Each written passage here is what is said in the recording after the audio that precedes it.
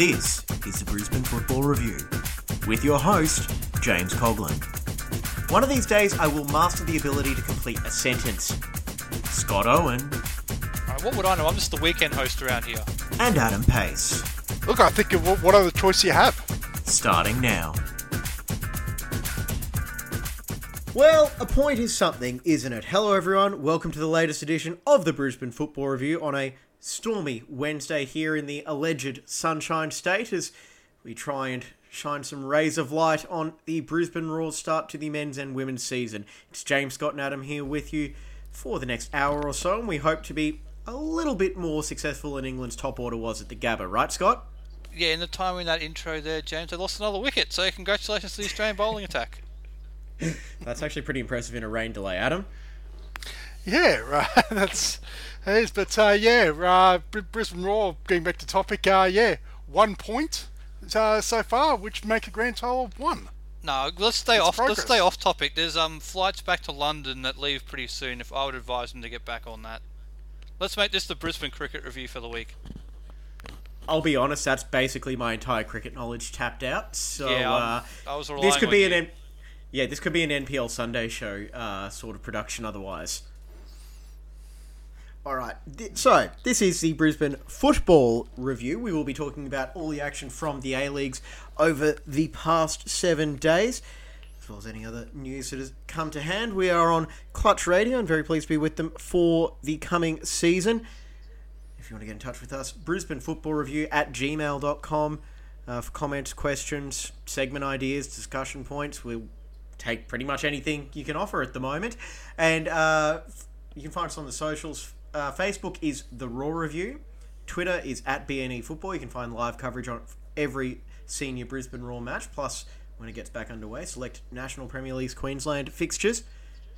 And as well as that, our podcast can be found on A-League Live app, Whooshkaa, iTunes, Spotify, and several other good podcast outlets. And we hope that we'll give you something entertaining over the next hour. So, I suppose before we get into anything else, we probably should talk about the Round 3 men's match up at Moreton Daily Stadium, where 6,549 people saw the Roar play out a scoreless draw with Adelaide United for their first clean sheet, first point, and first home match of the new campaign. And I actually want to start off with that crowd number, Adam. Well, is that a little bit underwhelming, all things considered? It's interesting.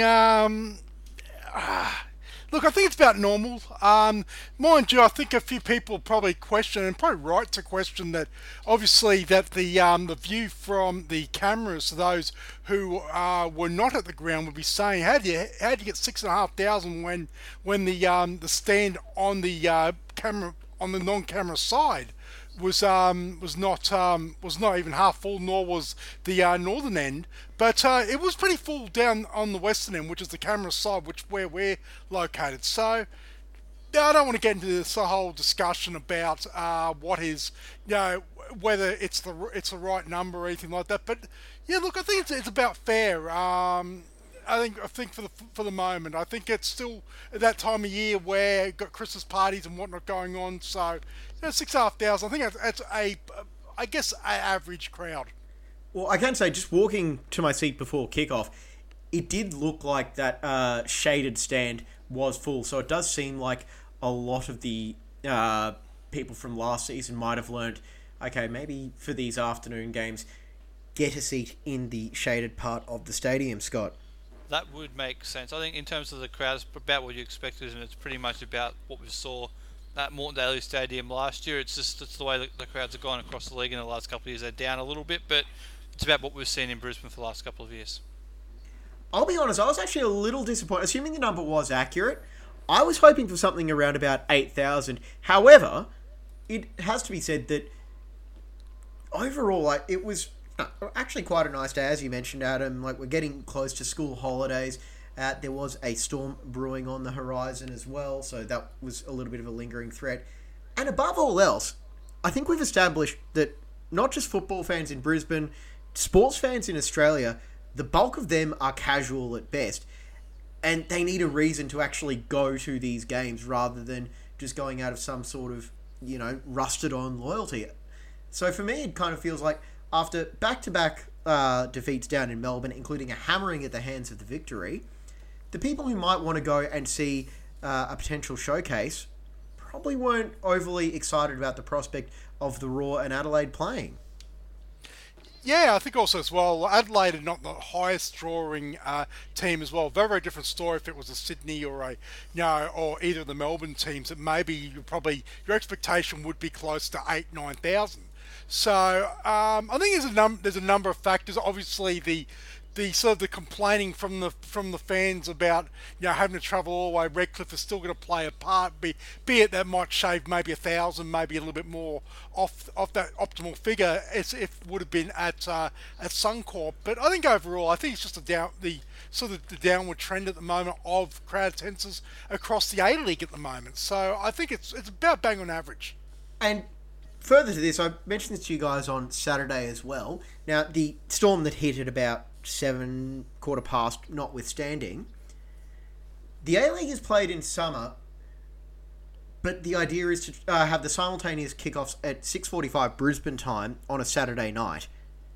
Why on earth was this game then played at 4 o'clock when this was going to be a very warm part of the day? And Scott, I'll direct this question to you.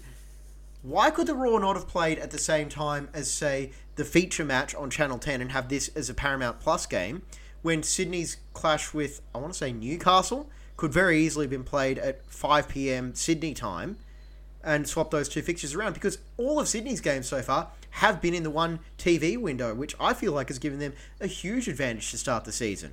Well, there's a very, very good reason for that, and won't go into any of that here. But they also had their women's game on before that in the window where the Raw's A-League men's game was, so they would have had to reverse those. But to your point, that could have been very easily done.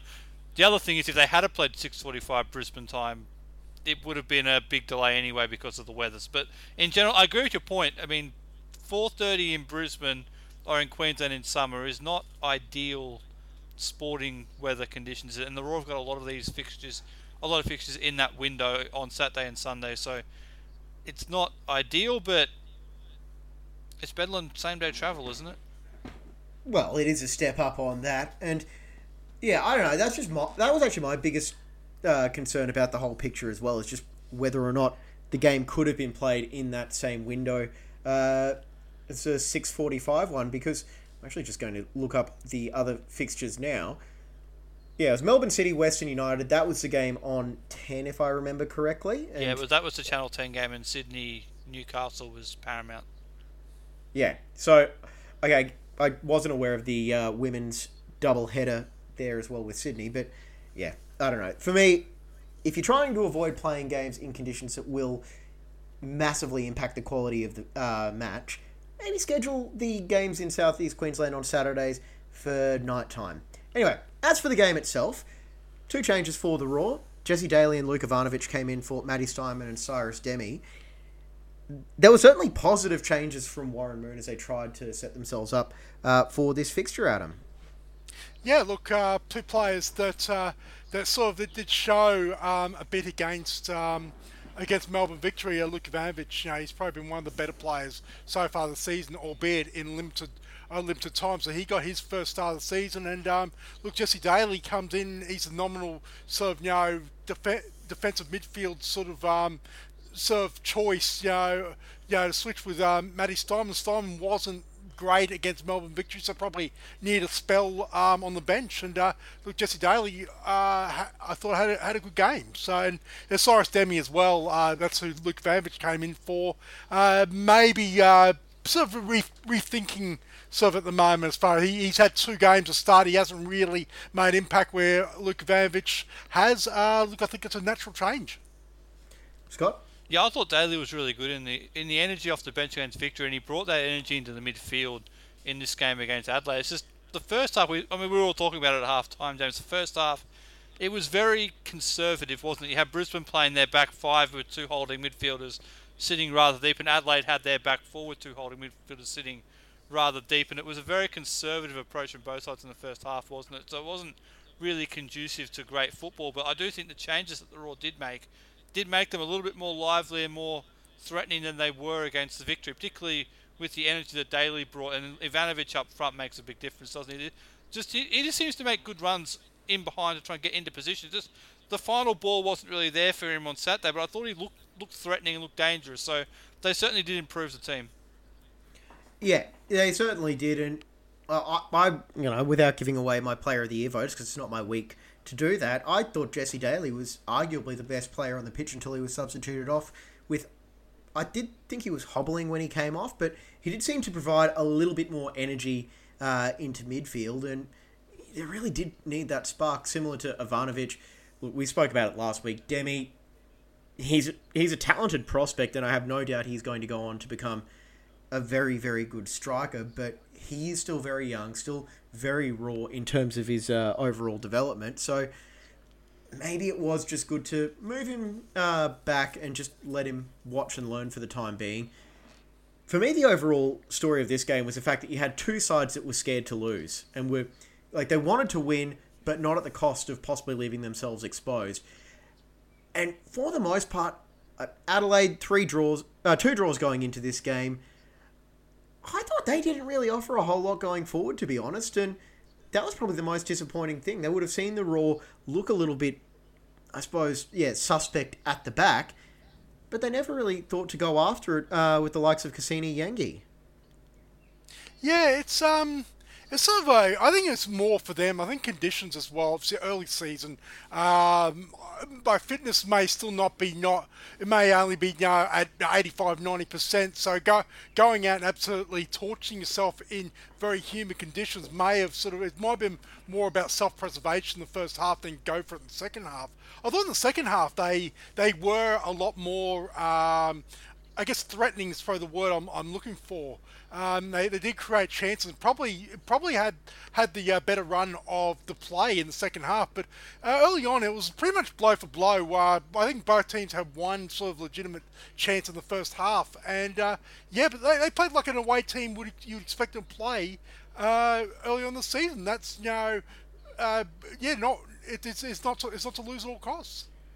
Yeah, that's pretty much it. Yeah, I think they were putting the onus on Brisbane to really go out and chase the game after two straight losses, and that wasn't really the way that Brisbane were going to play either, so it was very much a standoff sort of game. I do think Adelaide were better in the second half when they introduced Mo Toure down the left-hand side or the right-hand side, I should say, along with Cassini Yengi. Those two did combine quite well, and that did create the best opportunities for Adelaide, and I do wonder if they'd either started or introduced Mo Toure a little bit earlier, would they have been able to get something out of it, although they did also capitalise on Anton Milnaric, who had a really good game, but by the end of the game he was very clearly struggling with cramp, and that was the space they were trying to get in behind there, James. But I do think for Adelaide that combination is something they might need to look at trying to get a bit more out of in terms of minutes on the field, because they were their two most dangerous players. Alright, let's hear from Warren Moon and what he had to say in the press conference after the match. Well, it's a point gained. Our performance was good. We created plenty of chances, and but at the end we also gave up some chances. We fatigued a little bit at the end there, which surprised me the way the game flow went. And but we had to dig deep, hang tough, and we did something we haven't done in the last 2 weeks, which was keep a clean sheet. I guess the finishing will come under the focus. I guess a couple of really good chances that went begging. Is that where the frustration was for you, just the fact that you created those chances but weren't able to put them away? Yeah, absolutely. We, we were disappointed. The last couple of weeks, we, felt like there were different things that were hampering us. Today, we felt really strong, sharp, well prepared, and we got into good areas today. And we had the chances. The chances came, but we weren't good enough to take them. So yeah, it's frustrating because, on the general balance of play, I felt like we were the better team and deserved the points. And that was Warren Moon after the match. You guys were in the press conference. Scott, we'll go to you. How was his mood after the game? Because obviously he, would have been happy to get a point so that they're, off that dreaded 0. But also, knowing Warren and the way he sort of approaches his football, I feel like he would have been a little bit irritated that he wouldn't have been able to get all 3 points there. Well, he was irritated by them when Adam asked him about the travel down to Melbourne, which we might hear about later on. But in general, both he and Colvett were pretty calm and happy with the way that their sides played. They both thought that their sides were the better side on the field, which is what you'd expect to hear. But no, he was pretty calm. in the press conference on Saturday evening. So that's not too bad then. And Adam, trust you to be the troublemaker at the press conference. Oh, I thought it was supposed to be a tee-up question. He hit a home run off it.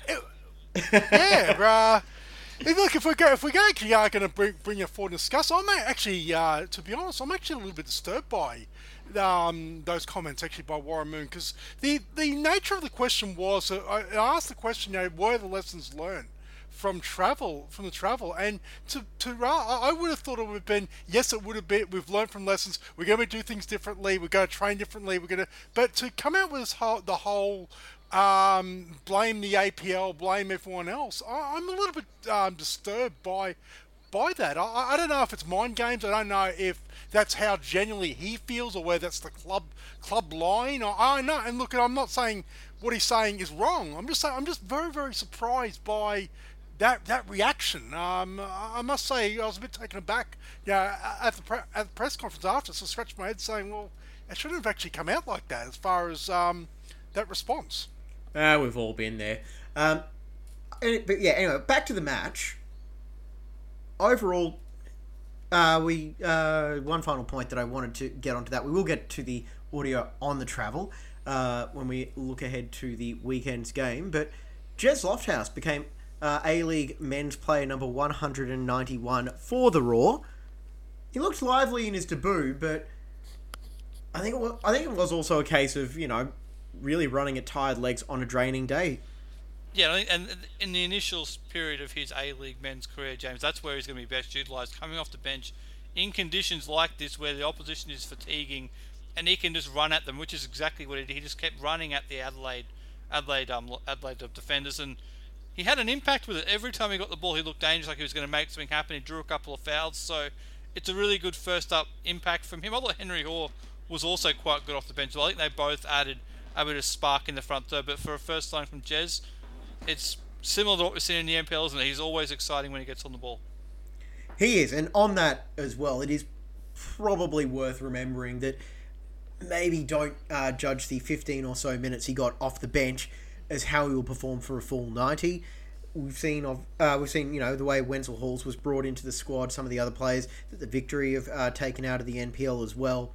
It's better to have them on a slow, gradual introduction to the A-League because, while we do see on the internet some, not so original and well thought out comments that some games are NPL standard.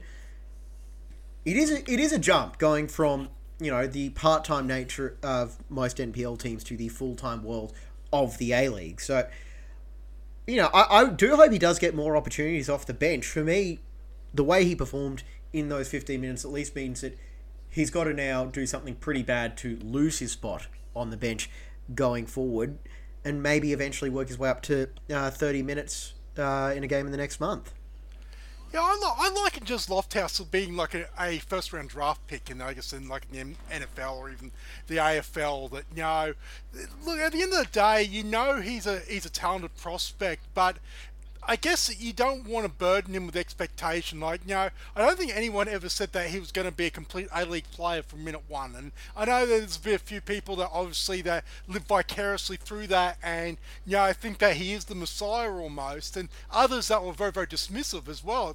It's a fair spectrum, but look, I look at it as that with Jez Lofthouse. I thought we wouldn't even see him get minutes until probably January, February.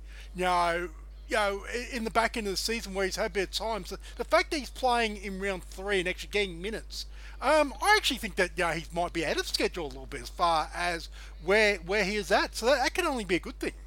Well, we do know he was battling an injury at the start of the NPL season, and it does have me wondering that could that be a little bit fortuitous now in the long term for Lofthouse, knowing that maybe he doesn't have that full NPL season in his legs to possibly wear him down a little bit. It wasn't fortuitous for Olympic, that's for sure, but it may very well benefit. It may well they benefit got to Brisbane Raw and Jez Lofthouse in his long-term career. Because I think you're right. If he had played a full NPL season, then into a full A-League men's season, it would have been a lot for him. So I do think having that break probably does benefit him. Yeah, so that could very well be the way forward. Now, to wrap up this recap of the scoreless draw, Adam, I believe it is your week for the Player of the Year votes. Now, Good luck. Yes, it is. 3, 2, 1 from the game. Go for it. Yep, okay, so 3 points from me to Luka Ivanovic. I thought he's continued to go on as probably the best player at the moment. Sort of as far as impact goes at the Raw in these first 3 rounds. 2 points, Jesse Daly, as we covered, just tireless, energetic, industrious, whatever adjective you want to describe. He was that. So he had a good. Another good performance, and 1 point to Corey Brown. I thought on the left-hand side, for the opportunities he had, he did actually create a bit of issue. But mind you, that it seemed like a lot of the play was coming down the right-hand side with Jack Hingett. But when Corey Brown did get into the game, he actually sort of seemed to trouble that right-hand defence of Adelaide. And you mentioned Jack Hingett. We should probably mention briefly he did go off at halftime with what was, I think, a leg injury. So, I mean... Hamstring. So we'll have to wait and see if he's available for the weekend, but that's the second time he's had to go off this season, so it's not great signs there. But it was good in the first half, wasn't it? Because he was the main outlet for the Raw. It did actually remind me of that game against Adelaide from January this year up at Moreton Daily Stadium, the one that I think got held up for half an hour because of a storm in Sydney. But overall on that, I actually thought Adelaide... I'm not sure how worried they are about Jack Hingett as an attacking threat, because they really did seem like they were happy to let him take the ball and drive forward. And, Hingett's delivery has never been the strong suit of his game, but we have seen him occasionally tear apart teams when given the opportunity. So that was kind of curious for me, just the fact that they kept saying, all right, well, if you're going to beat us with Jack Hingett, so be it. But, if that injury does possibly look at sidelining him for the next couple of weeks, it could open up an interesting dilemma, because you've got Josh Brindle-South and Nick Olsen as the 2 obvious replacements, and we might get onto this later on, but I'll give you guys about half an hour to think about it.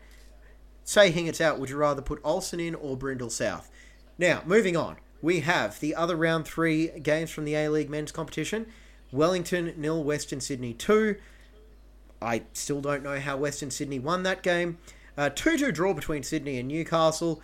Melbourne City were stunned by a rearguard effort from Western United. Then in Sunday's fixtures, Macarthur 1-0 Central Coast, 1-0 over Central Coast. Melbourne victory 3-0 over Perth.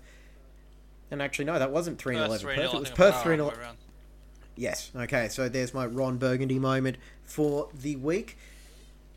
And that wraps up our men's recap. Now let's move over to the women's competition, where the Raw travelled over to Perth and unfortunately went down 2-1 after a pair of late goals from the Glory. However, I will say that the biggest story for me from this fixture was the return of Katrina Gorry, barely 4 months, I think, after, or 3.5 months after having baby Harper. So it was great to see her back. You're able to hear her talking about her return in the A-League Women's Season Preview, which we released last Thursday. So congratulations to Gorry for that. But in terms of the overall match, it's 3 points that the Raw let slip, Scott. It is. Firstly, it was great to see Katrina Gorry back on. They've got about 20 minutes in the midfield, but I thought, again, for about 70-75 minutes in this game, James, the Raw were absolutely dominant in this game. Their control of the play was really, really impressive. The midfield trio that started actually with Rika Tano in there, along with Aisha Norrie and Marielle Hecker, were absolutely sublime, the 3 of them, in terms of their control of the game and the chances that they created, and they scored a good goal, and they had 3 or 4 other really good chances to capitalise on it and make it 2 or 3-0, and then this game is done. And unfortunately, when you don't take your chances, you leave yourself open to what happened in the end, which was when Perth pushed on and fought right then and managed to nick a goal, and then that kind of gave them the momentum and the onus to push forward, and then the less about what happened at the end, the better. But I do think for 75 minutes, the Raw were really, really impressive in this game. It does show that despite being a new look team and an NPL-based team, there's a lot of talent in this side and a lot of promise for the season ahead. And you could see as well, Adam, the cohesion from these players that do know each other so well. Ishinori, the new captain of the Brisbane Roar Women, which was also announced on Thursday.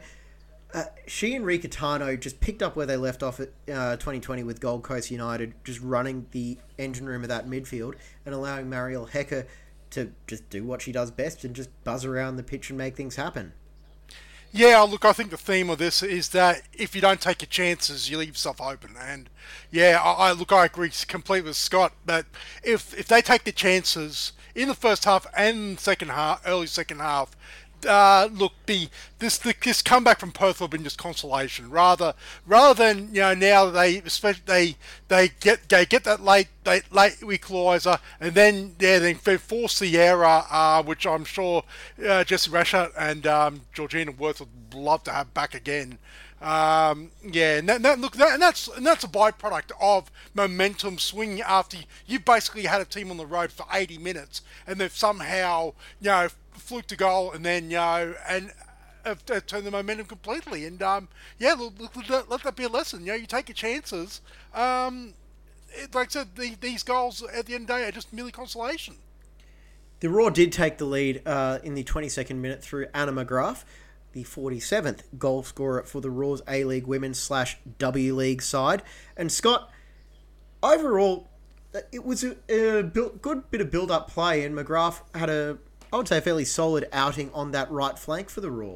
It was good build-up play, and again, it was that Lions combination that set up the goal between Hecker and Connors that set the play up, and those two, their combination was sublime. But I do think also Anna McGrath had quite a good game out there on the right-hand side, providing a bit of balance out there. So there's a lot of positives to take out of this game, James, in terms of the fact that they created a lot of opportunities and they were able to score one, and they probably should have scored at least one or two more. So there's a lot to take out of it, but that passage of play that was converted was very, very well done. And just looking at the balance of play from the weekend as a whole across the A-League Women's, I think there's a chance that neither of these sides might struggle as much as we originally thought, because you look at some of the teams we expected to be a little bit better perhaps, or some teams we expected to be a little bit worse. There were some early round jitters from some of the big clubs. No, look, I'm looking at the results. I was just looking at the results, just reminding myself. And look, I think the results are pretty much as we thought. I think it does show that there's probably four dominant teams. And then other than that, I think the other six, I think they'll be taking points off each other all season. Again, round one, it's very, very hard to draw any form line. But Melbourne Victory, their win, and Sydney as well. That probably, as we all sort of forecasted in our preview last week, they're probably going to be the dominant forces in the league again. But I think the other results, it's hard to know until like Raw and Perth play someone other themselves in 2 weeks' time. Well, before we get back to that game, we should also mention, while we're talking about the other games, James, Wellington's result on Friday night to get a draw against Wanderers in their first up game. I don't think anyone expected that, so congratulations to Wellington on that. It was a really good performance from them. So, well, Adam's right, the big teams we expected to be good were good. Some of the other teams did surprise them. Wellington certainly surprised me with how competitive and well they played. Yeah, and the Victory did record a big 5-1 win over Adelaide on Sunday, but it did come at a cost with their captain Kyla Morrison, my bad, lost for the season with an ACL injury. So it does also show that while there may be the powerhouse teams, they're just as suspect to the injury bug as any other team in football. Back to the Raw game, though, and we do have to touch on what was the collapse at the end, and it did just, to me, look like they fatigued. And in the final 10 or so minutes, they kept pushing for that extra goal, and maybe they just didn't have anything left in the tank, while Perth, not having had to undergo a 5-hour cross-country flight, were able to finish the stronger.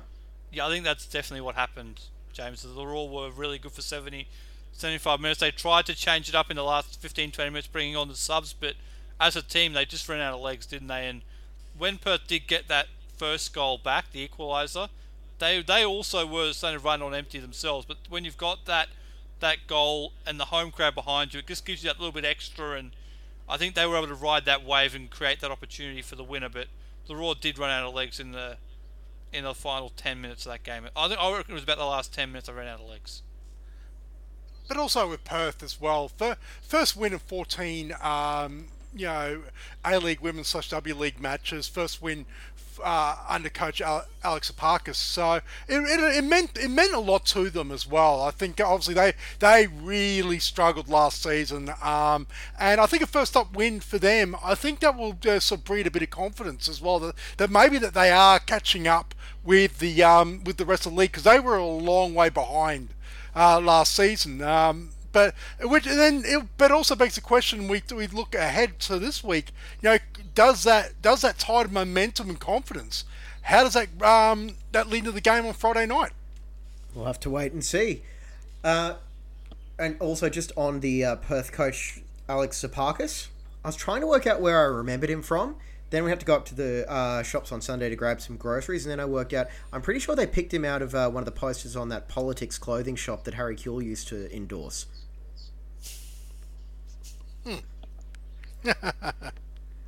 I'm just saying he could pull it off. Anyway, some of the news and notes from the game. 4 starting debutantes for the Raw: Cannon Clough, Annie Heffernan, Jessie Raskett, and Ree Catano. They were debutantes 98 to 101 in that order. 2 more debutantes from the bench: Meg McElligott and Ellen Gett, 102 and 103. And there are 2 new players set to be announced by the Raw. Well, one was announced after we recorded last week. Midfielder Nia Stamatopoulos, and the defender, which is yet to be announced but is listed in the official season preview released by the APL, Isabella Folletta. Now, the latter looms as an interesting option for a defence that, truth be told, after a couple of nervy moments from Annie Heffernan, I actually thought was quite solid throughout the match, Adam. Yeah, look, she was. The combination between Rashad and Heffernan actually sort of turned out right. It was fairly solid. Obviously, by then, Heffernan had come off when sort of the goals went in. So I thought she had a good game after some early nerves. But talking about the new signing, Isabel Folletta, she's was from Canberra United, but also spent the last 3 months at Lazio, and I believe is still in quarantine. So may not see her for a few weeks yet, but yeah, it's more depth, at least defensively, which is what the Raw desperately need. Because if they lose Rashad or Heffernan to injury, they've got a real big hole in that defensive stock. So I don't know if you want to rely on young Ellen Gett to be the nominal replacement. Yeah, that's very, very true. Now, we will wrap up this recap going through our Player of the Year 3-2-1s. For me, 3 points, Anna McGrath. She was the Raw's best player on the night. 2 points, Ish Norrie, and 1 point for Jessie Raskett, who, calamitous error at the end notwithstanding, I thought she provided a lot of experience all throughout the match, and that veteran presence for what is overall a fairly young and, at this level, inexperienced side. And hopefully she will continue to build on that. Let's move on now. We'll go through some of the news that have come out in the last 7 or so days. The 2023 FIFA Women's World Cup fixtures have been announced, and the interesting part for us here in Southeast Queensland, you got 8 games in Brisbane. You got 1 Matilda's group stage game, 4 other group stage matches, 2 knockouts, a win, round of 16, and a quarter final, both of which could possibly see the Matildas playing there, as well as the most irrelevant fixture in all of sport, the 3rd place playoff. Scott? Yeah, it is. It's a good set of games. I think when the World Cup was initially announced and the venues were announced last year, there was a lot of speculation and belief that Brisbane would get a semi-final. That has transferred to Sydney in place of the 3rd place player. But I think when you've got eight games, including 4 in the group stage and 2 important knockout games, I think it's fair to say football fans here in Southeast Queensland have got a very good slate of games to look forward to in the World Cup. And if the Matildas, it does go to plan, it doesn't matter if they finish 1st or 2nd in the group, their path through the knockout phase will be in Brisbane regardless, because if they finish top of their group, their round of 16 game will be in Sydney, but their quarterfinal will be in Brisbane. And if they finish 2nd in the group, it swaps the other way. Their round of 16 games in Brisbane, their quarterfinal will be in Sydney. So either way, they probably will play 2 games here in Brisbane. But even if worst comes to worst, there's a really good slate of games there. That quarter final could be absolutely spectacular. You think about the teams who might be in that, James, it could be an unbelievable matchup. And I think 2 of the group stage games feature teams who are going to be seeded number 1 in their groups. So you're going to see some very good sides here in Brisbane, which is a good thing. Yeah, I was just going to say that, notwithstanding the Matildas, obviously as well, they'll play, I believe, on the 27th of July, 2023. But as Scott said, there'll be also 2 number 1 seeds in the Group D and Group F. Group B, D, and F, and the Matildas are B1, so it's them plus 2 more.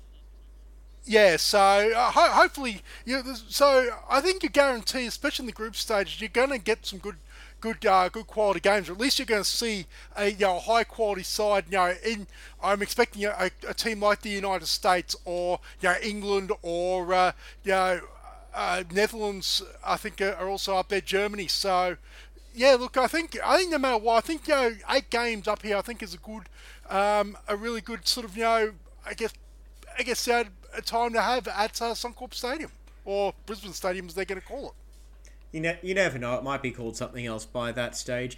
So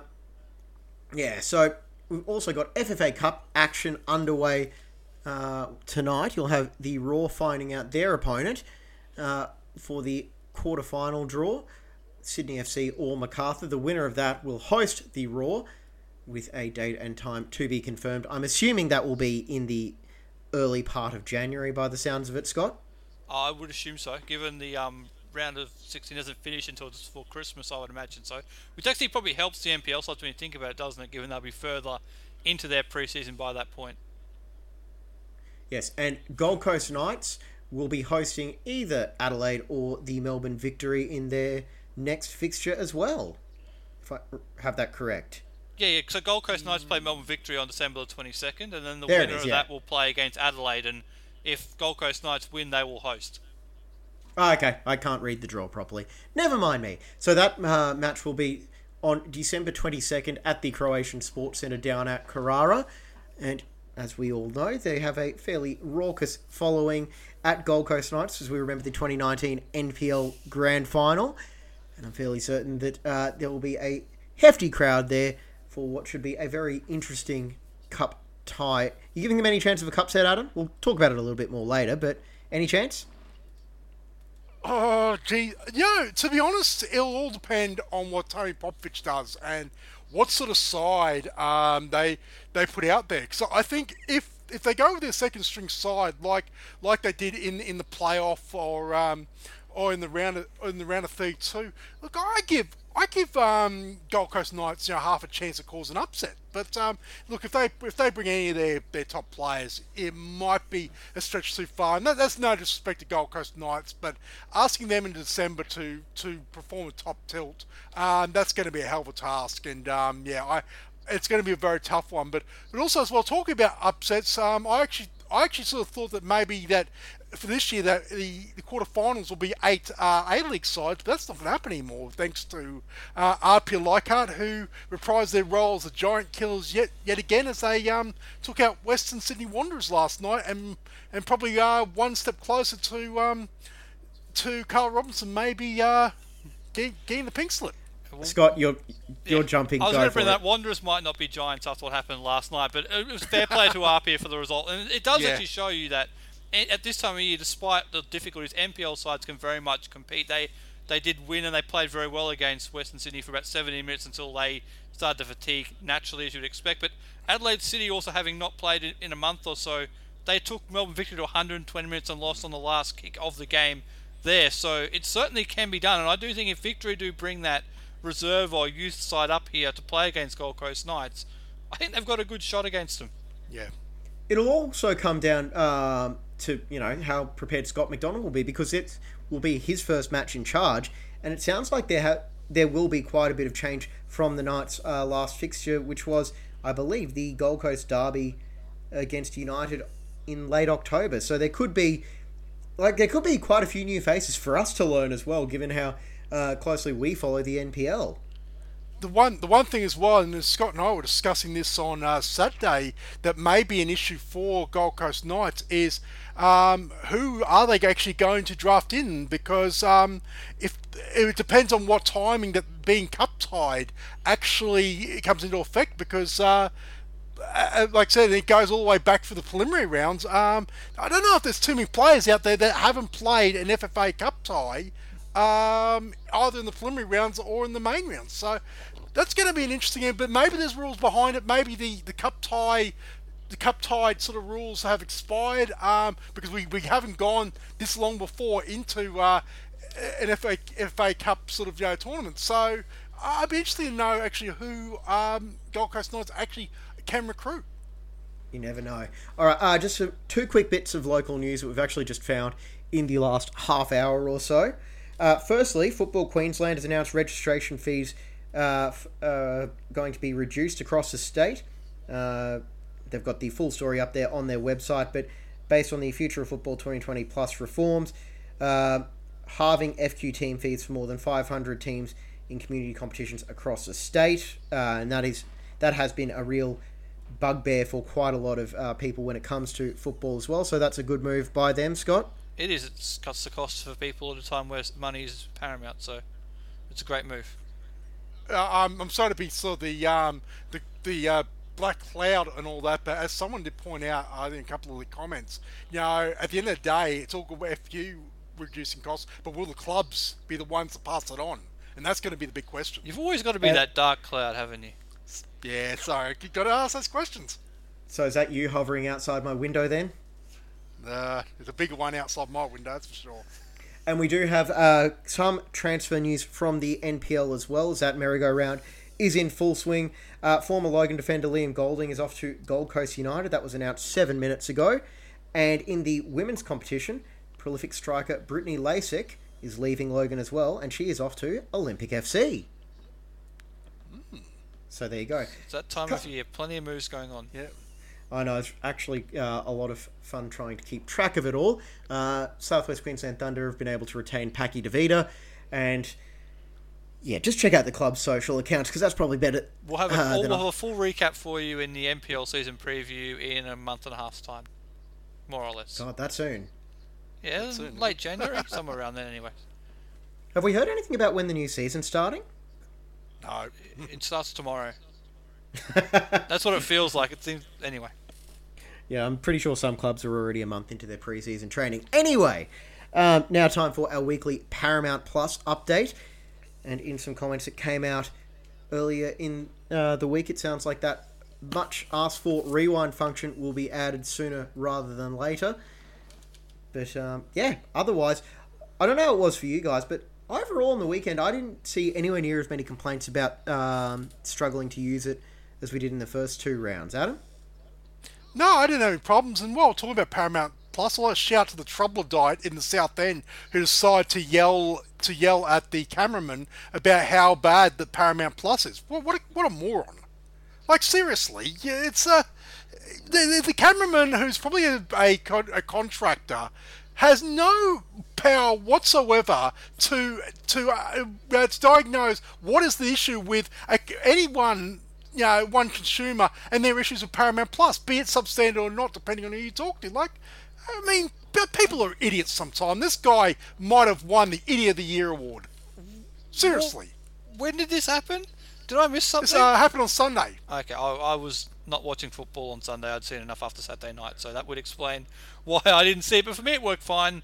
It worked fine on Saturday night when I was watching the women's game, James. So again, it's good that this rewind function and the ability to. I think they're also bringing in that start from as live. Watch from the start, yeah. So they're bringing those two things. That's encouraging, but again, we knew it was going to take a few weeks. Yeah, and there were some comments as well from someone at 10 Paramount CBS, one of the parent Rob Prosser, and even that, and they said, this is going to be overall a 1 or 2 year project trying to rebuild the good faith in the broadcast product, and they are slowly getting sponsors on board, one of which I have a professional association with, as was announced on Tuesday, I believe. Oh, don't get me started on that. No, either. don't start talking about that. Please don't bring Yeah. that up. No, Yes. no, I don't know if this is the appropriate forum because of the bona fides of our illustrious hosts. I'll say gamble responsibly and let's move on. Yes. Agreed. Yes, let's do that, but it is fun being involved. That's all I will say. And we will move on now to the weekend previews.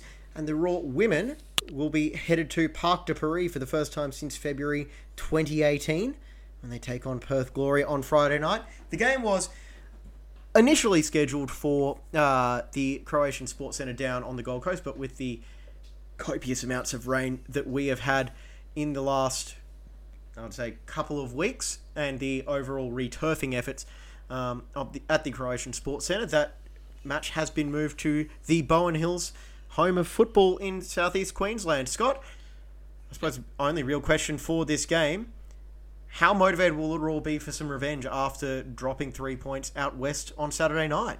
Well, firstly, I think the decision to move the game is correct because we've seen in the NPL James Gold Coast Knights field down there at Croatian Sports Centre, when it does get wet down there, it can take time to dry out. So it makes sense to bring it back to Parc de Paris, the home of Queensland football, as you point out. And yeah, I think revenge is going to be on the agenda. I think that's going to be the case. I think if the Raw play as well as they did on Saturday night over in the West for 75 minutes, they will be in control of the game once again. And I don't think they will be as wasteful in front of goal. And I expect some revenge here, and I think that they will win this game. I think they'll win it quite comfortably.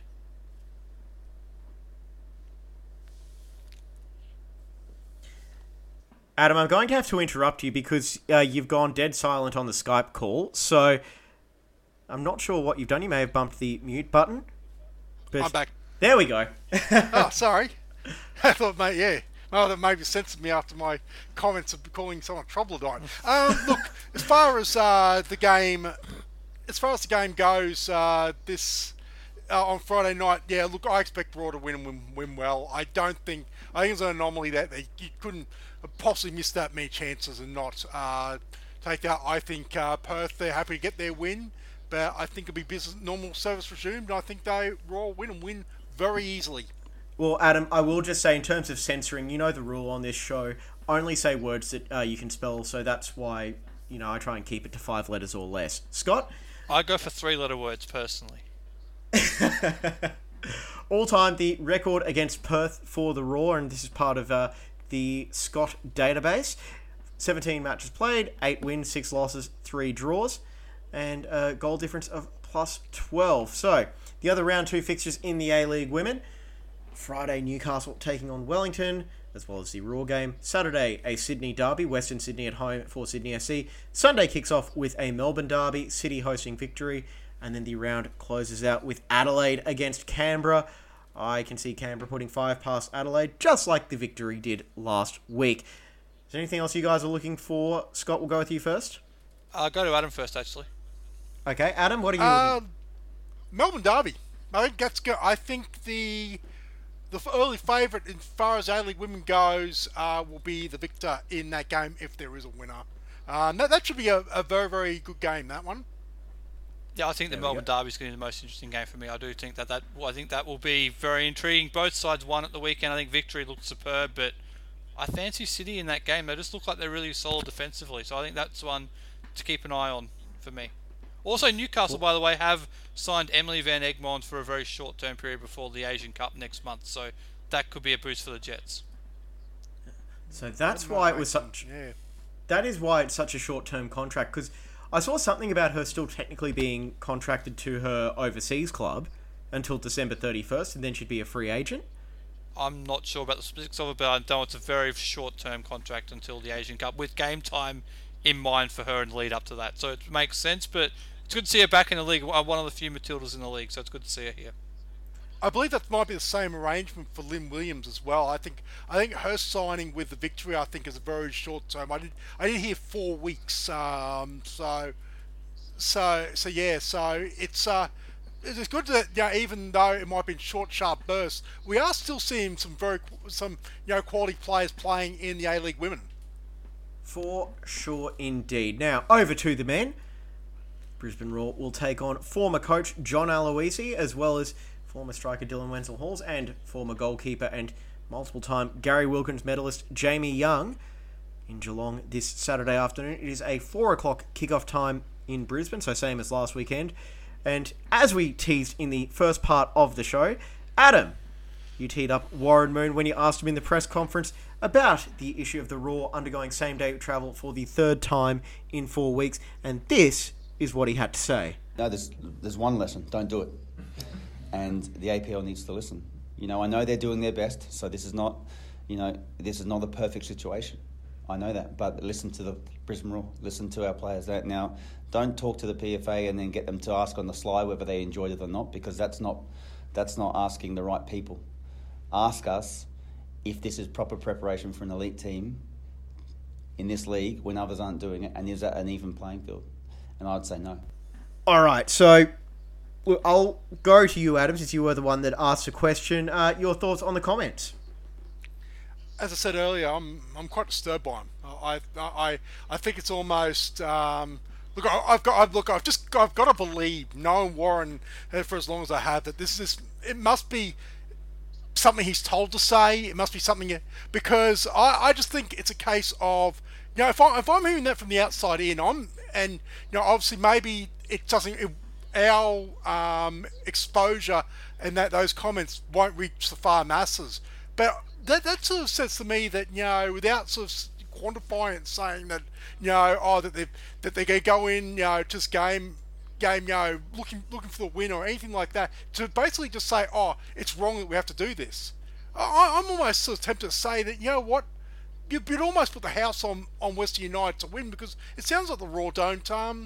They're basically given up. They're basically blaming everything that's that they can't control to excuse it for what's going to happen. So I'm really perplexed. I'm really concerned by it.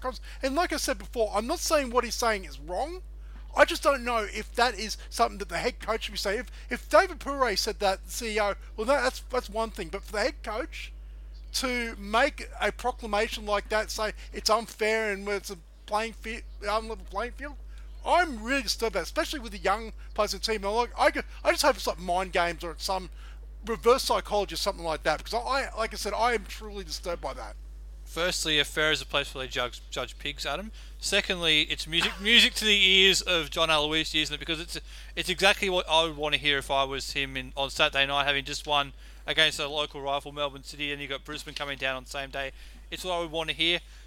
I do think it's what Warren truly believes, because he would have been through this twice and he would have seen the effect it has on his team when they have to go through this. But I don't know if I would have said it either. I just think it's one of those things where you just say, right, we've got to focus, we've got to do this. You just siege mentality. We have to go down there, we have to do this, we have to perform well, and we have to get a result. That would be my attitude about it. But look, it is what it is. I don't think this is going to be the last time it's going to have to happen, because obviously in Queensland the borders are opening as of this weekend, so this will be the last time they have to do it. So that's the positive out of it, that they're done with it after this weekend.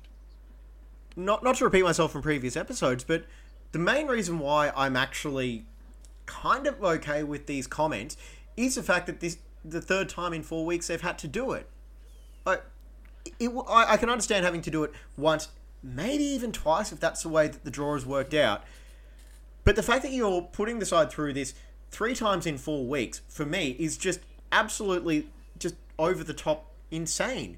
Yeah. Why is it so hard to work something out? I just do not get it. And I think that's the point Warren was trying to make, actually. Not so much about the travel, it's more the fact that they had to do it 3 times in 4 is, I think, what's actually irked him the most out of it.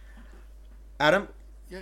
As I say, no, I'm not saying that he's wrong either. I just want to make that very clear that, I in principle agree that, the APL have absolutely screwed the Raw with this, because they seem to have not considered, obviously, the border closure that's still in place when they release that draw. I get that. I absolutely get that. And if David Pure wants to come on our show and say that, I would absolutely agree with it. But I'm just a bit concerned with the head coach when the question was meant to be asked about what can he do as a team to go down there and play Western United, and says the same line as that, basically saying, it's unfair. That I'm hoping that behind closed doors, and I've got to believe this, That is a very, very different approach. And maybe that was out there to put bait out there for, for talking point for people like us. Because I've got to hope that, that the team believes they can go down there and win and get all 3 points on Sunday, irrespective of the travel. Well, just on that as well, like the fact that you asked it that way, to me has me saying like this was a point that was going to be made at some stage during the press conference, rather than like you just had to find the tenuous link to it, and you were the one that served it up for Warren to really go for, and just any reference to the travel, that's the point that is going to be made. But there are two thoughts on this as well. Firstly, we saw the Raw really struggle when they took on the Victory with the afternoon kickoff. This is going to be a 4 p.m. 5 p.m. local time kickoff, so that does mean that it is probably going to be a bit of a rush getting down, early flight down to Melbourne. I'm not sure which airport they're going to land at, Tullamarine or Avalon. But either way, it is going to mean that they're going to have to then travel all the way down to Geelong and play the match there and fly back. The early kickoff is what worries me most about this. If it was, again, the 6:45 kickoff, where maybe you're able to take things at a slightly more leisurely pace getting down to Melbourne, that possibly becomes a different story. However, as has been announced this week, the Queensland border is going to be opening up on Monday. So I would love to know, and this is probably something that I would hope has been discussed among the higher-ups at the Raw.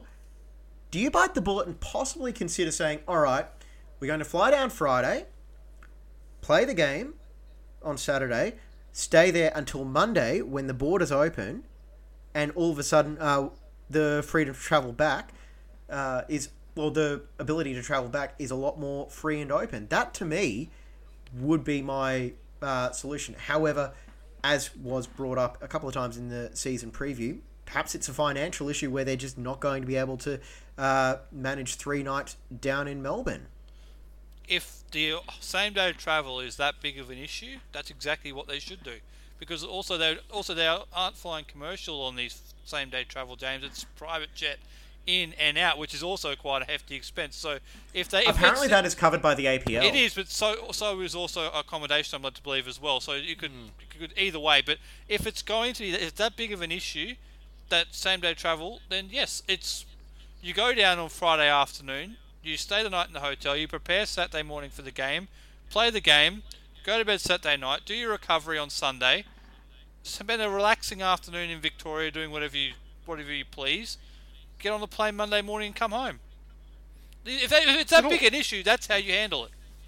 Well, just knowing how many Queenslanders have made their way down to Victorian football in the last little while, I'm sure they will be able to catch up and fill out not only one day, but probably about 6 or 7. The other thing is that most flights back Monday morning might also already be booked as well, given the amount of people who want to get back into Queensland, so that might also be an issue. Well, the only other thing as well is that this announcement, these plans, like that press conference was on Saturday afternoon.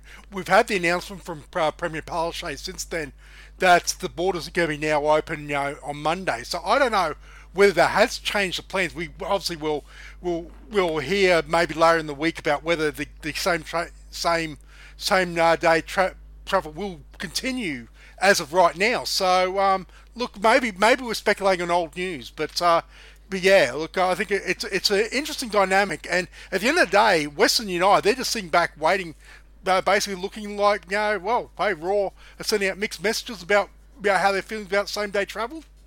Half the job's done for them. I will just take one issue with your phrasing there, Adam. I don't think there's anything mixed about that message. It's pretty damn clear.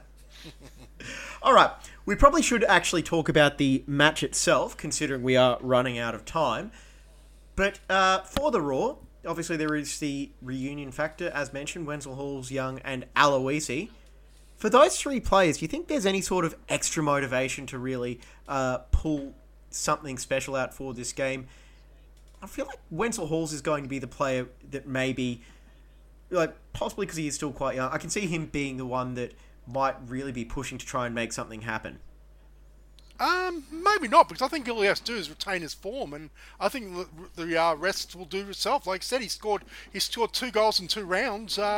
He's going he's going well. So maybe actually, if anything, putting out his mind that he's playing his former side might actually be a good thing.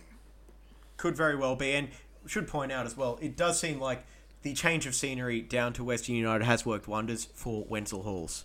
It has this in great form moment. I think the fireworks, if they are going to happen, will happen in the return leg up here in front of the Brisbane fans. I'm sure that there'll be something happen this weekend, but I expect most of the fireworks, if there is going to be any, will happen up here. I'm not sure when that game is, but it'll be the game up here. Is when you return back to your former club, it's a lot more feeling than when you play them at your place, James. So I think that's where it'll happen.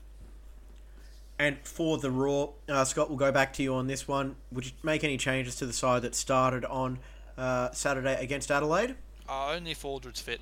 If he's fit, you've got to bring him back in. Other than that, I'd just stick with the same team.